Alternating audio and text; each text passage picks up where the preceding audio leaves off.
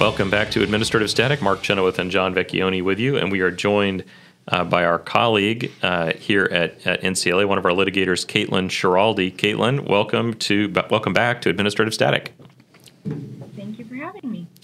So the reason that we have Caitlin on is because she was just involved in drafting an amicus brief to the United States Supreme Court, and this is an amicus brief in a case called Consumers Research v. FCC, and this case involves something called the Universal Service Fund. Can you tell us about the Universal Service Fund, Caitlin? What is this creature at the FCC? Yes, I actually want to start with just a tad bit of history about the FCC and how the USF came into play. So Congress created the Federal Communications Commission, or the FCC, in 1934, and its purpose was to carry out this idea of a universal service mandate. And this, at the time, was quick nationwide wire and radio communication services at a reasonable rate. And in the 90s, Congress drafted the Telecommunications Act of 1966. 1996. In it established 1996, yes. Yep. And it established the Universal Service Fund. So Section 254 of the statute is what is at issue. And what the USF does is it helps pay for access to telecommunication services in rural and high-cost areas and to public institutions. And is that something that Congress appropriates the fund for every year?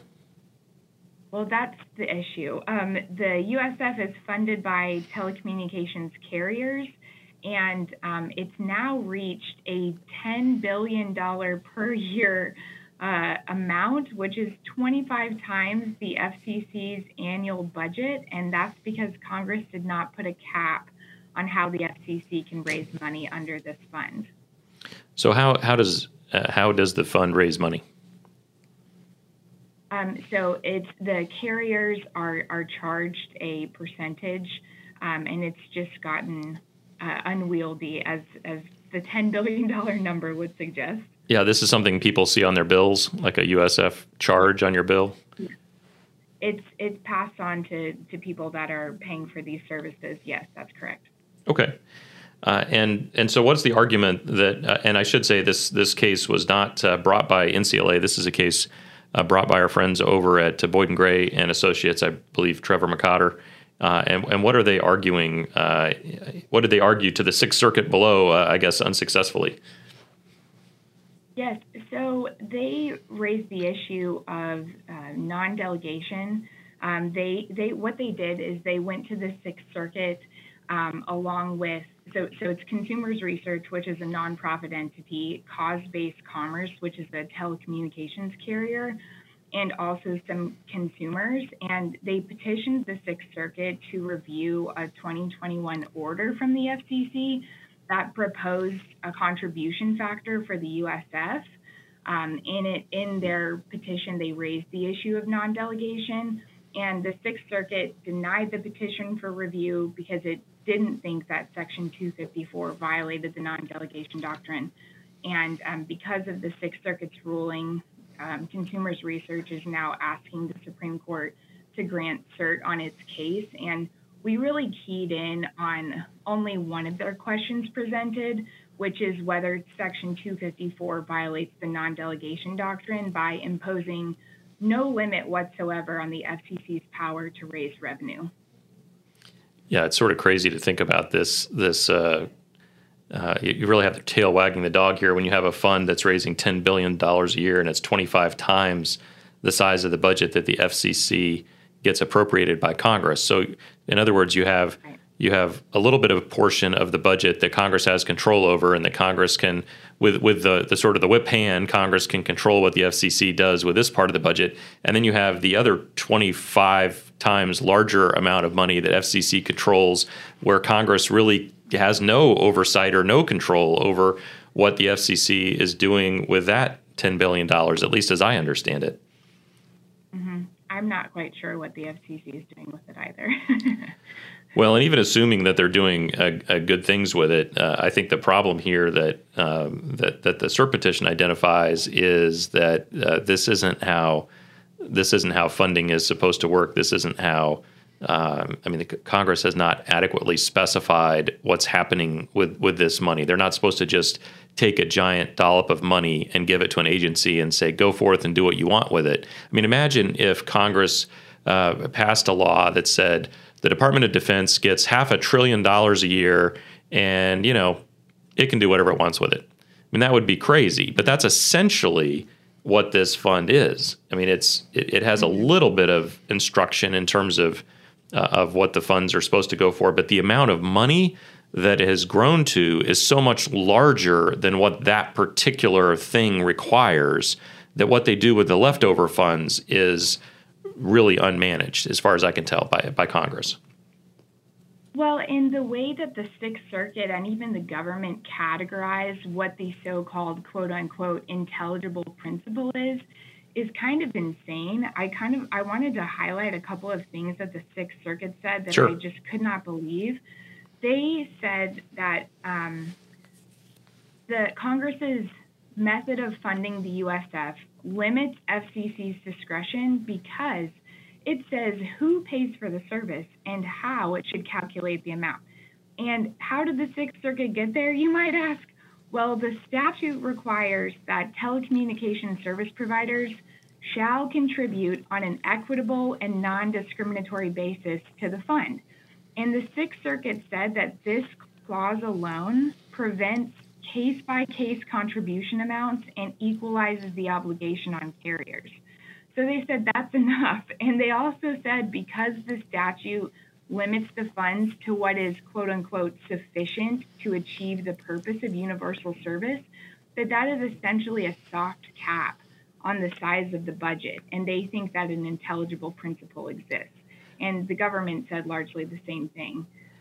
So I just found that quite appalling because the intelligible principle has just been watered down through decades of really terrible case law. Well, I agree with that. And if that's a soft cap, then it's been blown through a long time ago. I mean, that the idea that language caps it, okay, I think you could maybe win that argument if the size was $1 billion instead of $10 billion, and instead of 25 times the FCC budget, it was 2.5 times the FCC budget. But we're way, way past the idea that there's some sort of limit capping this. And so I think that essentially FCC has been freed to define its own objectives and priorities with really no standards to constrain them or hold them accountable. I mean, is there an argument in the case, and I'm just showing my ignorance here, Caitlin, but is there another argument that the Boyd and Gray folks are making that, hey, they've blown through the soft cap? Is that part of the argument? Well, I think something that kind of goes along with that argument is they said, look, even if you try to say that these are fees, you can't even say that with a straight face, right? Like you can't say this is not a tax on the American people. This is just a fee as part of getting telecommunication services to your area. Well, a fee would mean that this is a value for value transaction. These contributors are receiving nothing in return. So no matter how you categorize it, the amount is just too much. Well, because you're taking money from one pocket and you're spending it somewhere else. I mean, the people who are getting the benefit of this, for example, to the extent this is being spent on rural telecom or something like that, the fees aren't being charged to recipients of rural telecommunication services. It's being sent, the charges for everybody. So it's really a way of redistributing the costs of probably the costs of some telecommunication services that wouldn't pay for themselves would probably be the best way to say it. And whether the FCC has a legitimate role to play there is something for Congress to decide. But Congress hasn't really decided that. It's just left this big pile of money for the FCC to define objectives and priorities, and therein lies the problem. So we just have a couple of minutes left, Caitlin. What are there any arguments that are made in our amicus brief in support of the cert petition that you wanted to mention? Yes, we actually got to have a lot of fun and deep dive into Congress's exclusive authority to tax and spend via legislation. Congressional control over taxing was the byproduct of grievances against the Crown. So we talked a little bit about the history, and I think a lot of people have heard the phrase "no taxation without representation." Also, I think a war was fought over that. I think that's right. And we put in a really good quote by our founder, Philip Hamburger. He said that the Constitution does not say that legislative powers shall be vested in a Congress of the United States and anyone with whom Congress shares them. I thought that was really great. We focused, obviously, our amicus solely on non-delegation, and our colleague, Jeanette Brown, we drafted this together, and she went through the history of what non-delegation looked like in the 30s when two cases, Panama Refining and Schechter Poultry, actually said, hey, we found a non-delegation violation, to where we are now. So she just discusses how this idea of non-delegation has slowly been watered down to now we're looking at cases like this. Yeah, absolutely. And one of the cases like consumers research and saying it's okay.